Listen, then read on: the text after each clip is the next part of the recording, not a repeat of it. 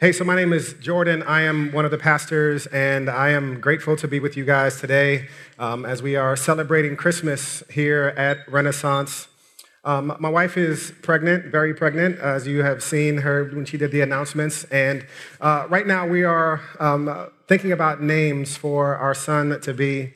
It has to be a J because that's the best letter for names. But we don't tell anybody what we're thinking because people are so ridiculous when it comes to names that they would protest if we said a name that reminded them of someone that they didn't like, right? So you can tell a friend, like, hey, we're thinking about John. And they're like, John? John? John. You're going to name your kid John? I knew a kid named John that ate boogers until he was 12. Please don't name the kid John. All of those negative events that may be associated with someone, we attach to their name. Even more importantly than their name, we attach that to their identity. Subconsciously, even though we know that they'll be different people, in some ways, we think names represent who someone will be. Now, in Scripture, when you get to concepts of names, it's much more important than what sounds good, and it's much more important than what we think matches with the rest of the names in the family. In Scripture, a name meant someone's reality. It was far more serious than we do today in modern times in America, and it mentions it so frequently that whenever God encountered someone in Scripture, a lot of times what would happen was God would change the person's name. There's a story of a guy named Jacob in the Bible, and Jacob was a con man. Now, very interestingly, his name meant deceitful, and he lived up to his name. Now, when Jacob had an encounter with God, and God profoundly changed his life, God didn't just change his life, he changed his name to Israel, because his name had to match his new identity. Now, that's really important because in Scripture, when we see God referred to as different names, or when we see God wanting to be addressed in certain ways, or we see God reveal himself through certain names, it's bigger than a name, it's a reality. What God intends for us to communicate through his names and through how we address him is the reality of who he is. Now, there's a scripture that we're going to walk through for today that's going to frame the conversation, and it comes from the book of Matthew. And Matthew is one of the four Gospels in the New Testament, and the Gospels were the life accounts of Jesus. So if you just wanted to say, hey, I want to learn about Jesus, picking up a Gospel, Matthew, Mark, Luke, or John would be a fantastic place to start. And Matthew starts in the beginning of the story, and it goes like this. It should be on the screens beside me. It says, now the birth of Jesus Christ took place in this way. When his mother Mary had been betrothed to Joseph, before they came together, she was found to be with child from the Holy Spirit. And her husband Joseph, being a just man and unwilling to put her to shame, resolved to divorce her quietly. But as he considered these things, behold, an angel of the Lord appeared to him in a dream, saying, Joseph, son of David, do not fear to take Mary as your wife, for that which is conceived in her is from the Holy Spirit. She will bear a son, and you shall call his name Jesus, for he will save his people from their sins. All this took place to fulfill what the Lord had spoken by the prophet. Behold, the virgin shall conceive and bear a son, and they shall call his name Emmanuel, which means God with us. The birth of Jesus came with it a declaration of what his name would mean, Emmanuel, God with us. What the scripture writers are telling us here is more than a nickname, is that God's reality would be something so profound that we would know God in such a way that we would know God to be with us.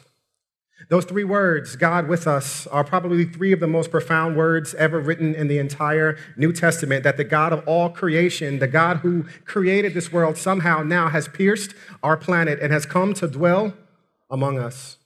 God with us. I've been thinking about this all week, just really practically of myself, and this might apply to you. What would give you anxiety right now if you really believed that saying? If you really believed that reality that Matthew is writing about, that God is with you, what would actually give you anxiety? What would you fear about your future if you truly believed and knew that God, the God of the universe, was not just alongside for the journey, but God was with you? Those three words, God with us, are profound. Now, as we come to this Christmas season, there's a couple of things that give me fear. Certainly, this story of Christmas, you might have read the scripture a couple of times. If you've been to church around Christmas time, there's only a certain number of scriptures that get read. And the first fear I always have when we approach conversations about this is just that you've heard it before. And with familiarity comes with a certain level of numbness where it's like, well, yes, God is with me, and what else? Now, if we need anything in these moments, it would be an awareness of how profound and how deep these words truly are. No matter how great something is, we can get numb to it. A few months back, I was on an airplane, and I decided to do some work, and I took out my laptop, opened it up, paid the $7,000 for the Wi-Fi package, and opened it up, and it was slow. And I was like, oh my God, the Wi-Fi is slow. And I started thinking about, like, Jordan, you are absolutely ridiculous. I was born in the early 80s, and I remember when the internet was created. You remember that? Millennials, you might want to hold someone's hand for this, because this is going to be kind of a sad time. When we first got the internet, you got the little AOL discs that came to your house. And you would turn your computer on. It would take like 7 minutes to load. You would just turn the internet on, walk out the room, go to the kitchen, get a Hot Pocket, put it in a microwave, come back, let it cool, and then you would load a web page. And then you would do the whole thing all over again. And this is, if not, God forbid, one of your parents picks up the phone while you're trying to use the internet. Mom, I'm trying to use the internet. I got a history report. The internet was so slow. But we loved it. It was new. It allowed us to do things that we could have never done and never dreamed about in a million years. I would have never dreamed in a million years, 15-year-old Jordan would have never thought that one day I could be on a plane going 500 miles an hour eating roasted almonds on the internet. Like, this doesn't make any sense. And there I was complaining, the internet is slow. It is a miracle that you can be gliding through the air in tons and tons of steel, surfing the internet, and just complete comfort. And no matter how great something is, if we've had it before, we start to get numb to how good something truly is. Hey, the Christmas story is even better than the internet. The Christmas story is one of those things that should, in a lot of ways, wake us up and do something to us, that God himself has come and entered into this world. And I would hate so much if the familiarity of this story would lull you to sleep and you'd be thinking, oh, well, God came to be with us, and what else? Now, a second thing that makes Christmas season a little tough is it brings certain questions to us that we don't have to deal with as much other times of the year. And specifically, when we come to Christmas and we think about Jesus coming to be among us and coming to live with us, I think it asks us the question that we need to consider is this: do I want God himself, or do I want what God provides for me? Do I want what God provides for me, or do I want God himself? If you just want what God provides for you, then it's kind of unexciting to hear that God has come to earth. If there's no tangible benefit, if I can't see a direct correlation to how my life is going to be made better, but what if God has come to you and your life is going to be more difficult as a result of that? Is he still valuable then? In Christmas time, when we think and we stop and we pause and we look at God coming to earth to be with us, I think we have to sit in that tension for a little bit to say, do I want God himself, or do I want what God provides for me? There's a pretty sad scripture in John 1:11 where John talks about when Jesus first came to the world, and he said, Jesus came to his own, and his own didn't receive him. Now, that word "did not receive" is a Greek word, paralambano, and it talks more about the spirit of how you receive something as opposed to just you actually taking it. And it's basically saying this: Jesus came to his own people, and they accepted him, and they tolerated him, and they let it be peaceful, but they didn't truly receive him. Here's my fear for myself: that my mind and my heart and my desires are so stirred up to what God can provide for me and not God himself, and to spend some time just centered in that. Do I want God himself, or do I want what God can provide for me? All of us have had those experiences where someone has gotten you a horrendous Christmas gift, and that person might be sitting next to you right now, so don't nudge them. And you have to pull off an Oscar-level performance that, yo, that's what's up, man. Yo, that's what's up. You just nod your head like, yeah, okay. You shouldn't have. No, really, you absolutely shouldn't have done that. Years ago, we have a Secret Santa in my family, and my uncle drew my name, and we're passing gifts around, and all the men were passing gifts around, mostly Modell's gift cards, and it got to my turn to receive my gift, and I see him pull out of the bag this red liquid. It was strawberry-scented body wash. And the seal was taken off, so it wasn't even new. And I remember sitting there thinking like, okay, thank you for that. And not wanting to disrupt anything and not wanting to kill the vibes in the house, I took and I received the gift. But even though I received it, I really didn't receive it. I took it just to keep the peace. I took it just to have it so that nobody was upset in the house. But I didn't truly want it. I didn't take it it didn't change me. It didn't excite me. It didn't do anything in my life other than go in the garbage can as soon as I got home. In John 1:11, when it says Jesus came to his own and his own did not receive him, here's what he's saying. Jesus came to his own people, and his own people wanted to keep the peace. His own people wanted to see what they can get out of him, but once Jesus was no longer useful to them, they discarded him as fast as I threw away that strawberry-scented body wash. And I would hate for us to go through this Christmas season and miss out on the wonderful opportunity that we have to recenter our lives around Jesus and ask ourselves that hard question, God, do I really want you, or do I want just what you can provide for me? I think when we see the magnitude of the Christmas story, it can help steer us more and more in that direction, away from selfishness, which all of us have, and more giving up of ourselves to truly find something beautiful in Jesus that actually can change us. Those three words, God with us, are so profound. I think we can spend all day talking about the different ways that fleshes out in our life and what practically that changes in us, but I want to hit on a couple of things. And the first thing of what that means for God to be with us is that Jesus is God in the flesh incarnate. Now, theologians throw around this big word called incarnation, and it basically means that God himself has come in the form of Jesus. God himself in Jesus has borne the punishment that we deserved. Jesus is not some poor, innocent person born in the wrong place at the wrong time that somehow drew God's short straw and was chosen to go into the cross, but rather it was God himself that has come for us. I remember being in high school, and the best thing you could ever see in high school is when you walk into the room and you see that big 5,000-pound TV on the TV stand, and you look at your teacher's desk and you see there's a substitute teacher. I apologize in advance to any substitute teachers because we used to terrorize them at every turn, mainly because we knew those substitutes had no authority. We knew that they had no lesson plan. We knew that they were completely inept to do anything but keep us out of trouble, so we were going to make them earn their money that day. When Scripture says that Jesus came and it says God with us, it means this: Jesus is not a substitute teacher that doesn't have power, authority, and a plan in place to govern your life. He's not the best available thing. He is the thing. He's not God's substitute that he sent that can kind of relate to us and could kind of do the job. This is saying that God sent himself. When you want to get the job done right, go do it yourself.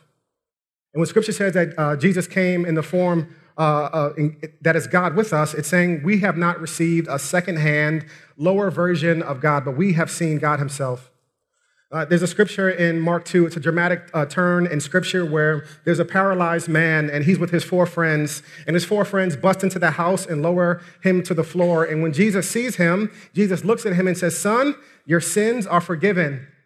Outraged, others in the religious community say, "Who on earth has authority to forgive sins except for God alone?" And Jesus says, "Just so that you'll know that I have not just the authority to forgive sins, but also to heal," he told the man, "Son, get up and walk. And your sins are also forgiven." And they marveled at his authority. Listen, Jesus is not second best. He's not a replacement substitute teacher. When the Bible says that it is God with us, it means to communicate to us that the reality of what has hit this earth is the fullness of God. There's a scripture in Colossians where it talks about this, and it says, He is the image of the invisible God, the firstborn over all creation. For everything was created by him in heaven and on earth, the visible and the invisible, whether thrones or dominions or rulers or authorities. All things have been created through him and for him. What this adds up to is that Christ himself is the fullness of God wrapped up in flesh. And if you want to know, here's what it means. If you want to know what is God like, if you've ever had that question, hey, what would God actually be like? How would God actually navigate a situation? All you have to do is look at Jesus, the most compelling figure in the entirety of history. John Gerstner is a theologian, and he talked about Jesus and how profound it was when he came and just how otherworldly Jesus was, that he couldn't have been someone that we made up. He says, in Jesus Christ, we see virtues combined that never anywhere else are combined. We see tenderness without weakness, strength without a milligram of harshness, humility without uncertainty. You see unbending convictions and yet complete and utter approachability. You see power without the slightest insensitivity. You see passion without the slightest prejudice. You see total integrity without any rigidity. Never unthinking, never a false word, never a misstep. And on Christmas, we pause to look at Jesus. This God has come to be with us. Now, what does all that add up to for you and me? Here's one of the things that grieves me about myself and probably could be true for you in your life. I spend so little time sometimes truly investigating the life and teachings of Jesus. And I wonder, why I'm not fully getting all of what I want to get out of my walk with God. And I think about, God, you have come to this world in Jesus, and I spend so little time investing and investigating who you are and what your life is actually like, and who am I as a result of what you have spoken over my life. And if there's anything that my hope is for myself and for you in this month and in the new year is a more dedicated passion towards learning and reading the scriptures and learn who Jesus is. Think about it like this. If God has physically come into the world in Jesus, and we have the accounts of his life and his teachings and what God wants for you, how crazy would we be? Just let dust collect on Bibles, unread, unsearched. I think we'd be doing ourselves a terrible disservice. Secondly, when Scripture tells us that God will be called Emmanuel, God with us, that means emphatically that God is with us, not against us. God is with us, not against us.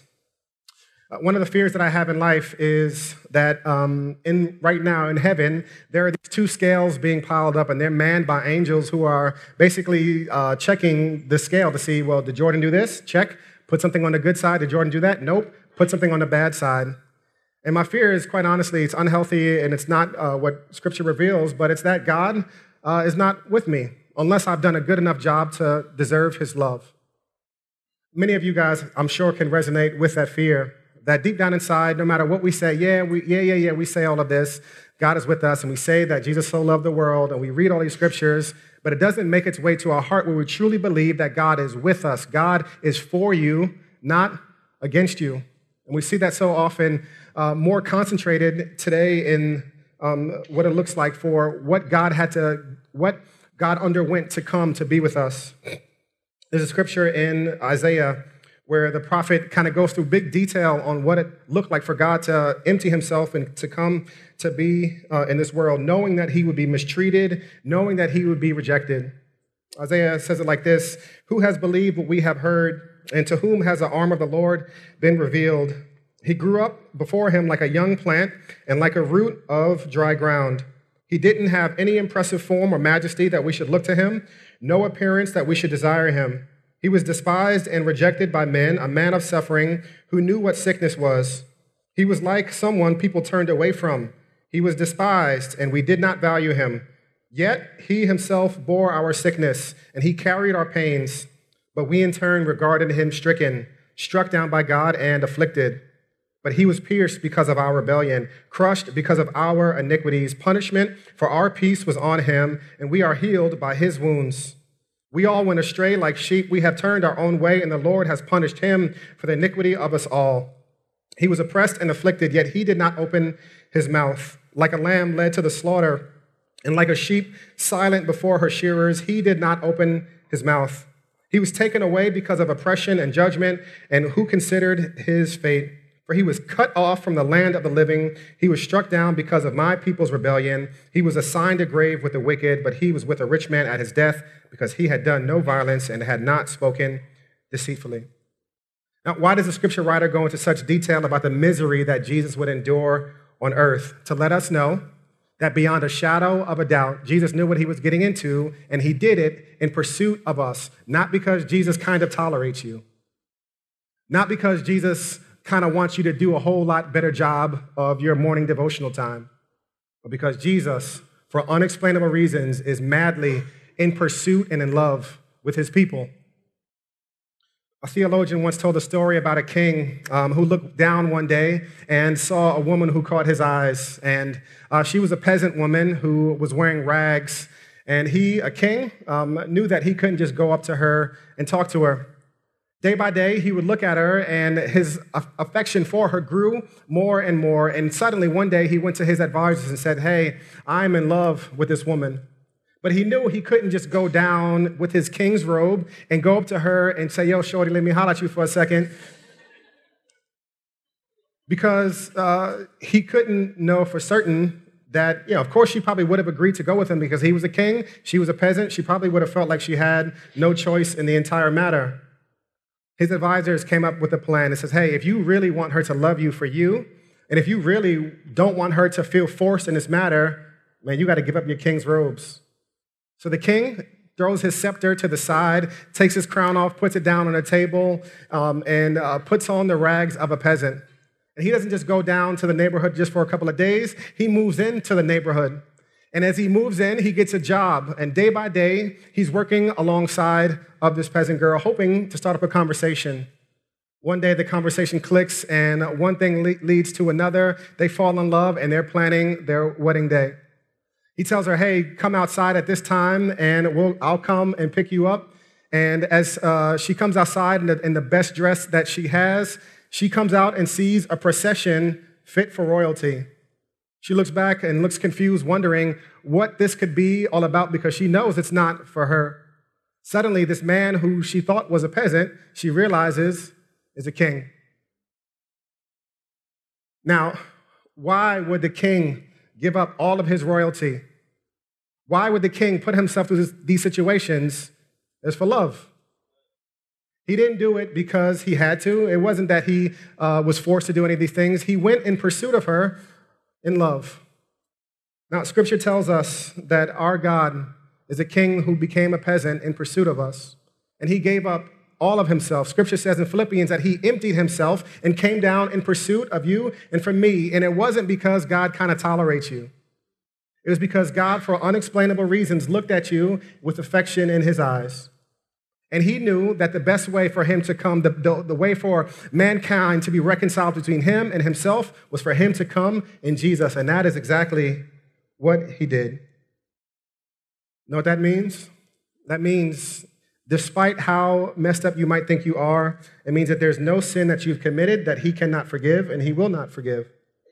There's no shame that you have tried to cover up that he doesn't see and he still loves. He knows we're peasants. He knows we're ragged, and he loves us anyway. There's no failed attempt that disqualifies you. The failed attempts that you've had last week, yesterday, and this morning. And there's no barrier presently in place that can keep you from him. The gospel is the only thing that says that God became a peasant, emphatically to show us that God is with us, not against us. I heard an old sermon years ago. My pastor preached a sermon that it wasn't the nails that held him to the cross. It wasn't nails that they needed. They didn't need to tie him up. It was love that held Jesus to the cross. It is love that sent God in the form of Jesus to pursue us. And if you have any other thought in your mind about what God is like, I would beg you to consider the reality of who God is revealing himself in Scripture, that he is God with us, who has come and emptied himself for you and for me. Now, do you think God did all of that so you can feel guilty and less than? Of course not. For some of you guys, you're new with the church and you're new with the faith, and you hear this message about who Jesus is and the lengths that he's gone to you. And listen, I don't want to move forward without asking you to consider something, what your life would be like if you decided to take a step in pursuit of the one who has been pursuing you all along. In your programs, you should have gotten something, a card. It's called a Next Step card.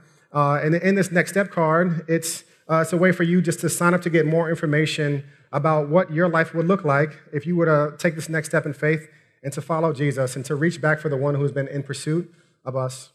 After service, you can drop that off at the info desk.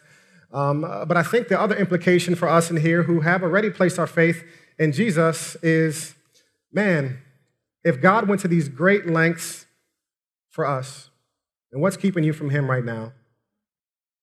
What's keeping you from a passionate pursuit of him?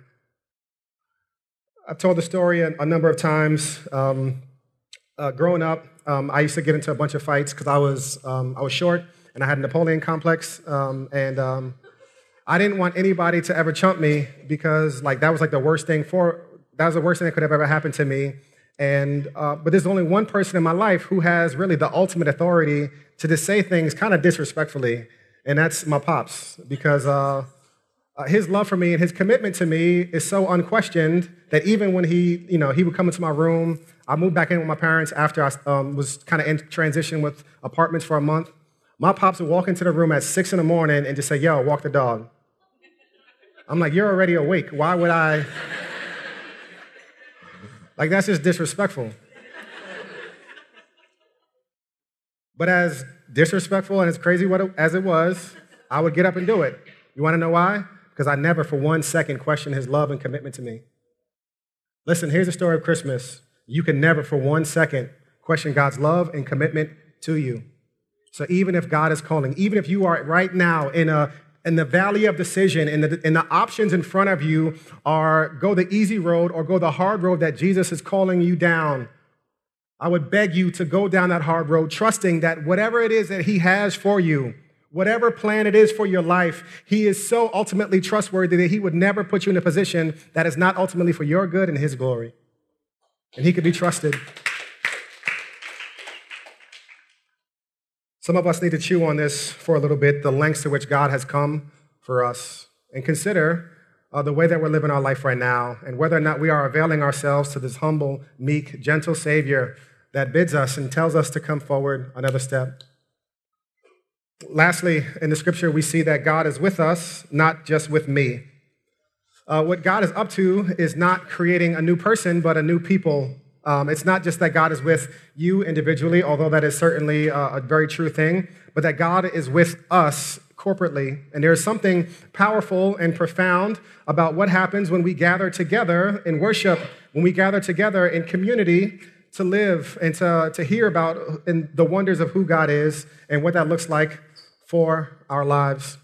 One of the best things about Christmas time and holiday time in general is my family gets together, and my family is crazy, so I don't like being with them too long, but for the first few hours, it's always a good time. My family is great.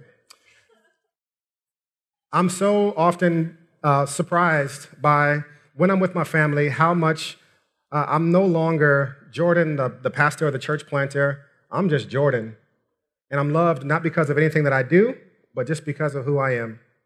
The values that my family has instilled in us for generations, I see those start to come out, and I'm just reminded of the beauty of what it looks like to just be loved, not for what you do, but for who you are. In the Christian community, we are reminded of that value, that you and I are loved not for what we do, but for who we are, and we need each other. We need the us in order to come to this realization more and more that God is with us. Now, the choir is going to come back up, and we're going to sing some more songs. And this next song is one of my personal favorites. I've made them sing it here. So, it's a song called "Oh Holy Night." And here's what I want you guys to do during the song. If you could, you can rise in preparation for it. And you can rise right now. I was just kind of like, should we not?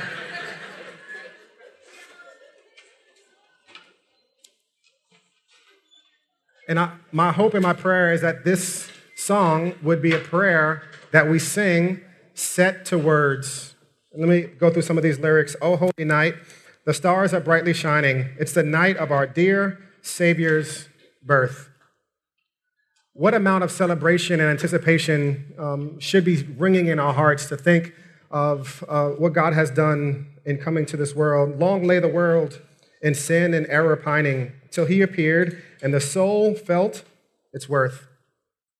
My hope and our prayer is that in these moments where we come together and we sing and we worship together, that our souls would feel the worth of God, our Savior.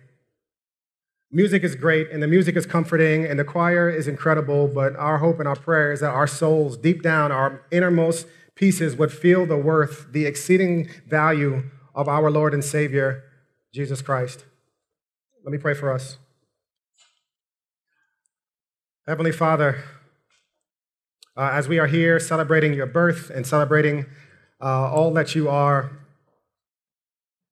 God, don't let us just sing songs that remind us of when we were kids. Don't let these be just words that we hear and we rattle off. But Lord, would we feel the worth of you? Would it stir us in ways that we didn't even think was possible? God, you know exactly where we're at. You know exactly what's going on in our minds and our hearts. You know the things we're confused about. And Father, I just pray that you would lead us, even in this moment, to see the surpassing value of knowing Christ our Lord. God, for those of us in this room who are newer, and maybe this is even new for them, God, I pray that they would feel something different than they've ever felt before. I pray that you would stir up something inside of us to truly know that you are with us. God, help this to be our reality, not just a declaration, but the reality that you are with us, and let that permeate the depths of our soul. We ask this in Jesus' name we pray. Amen and amen.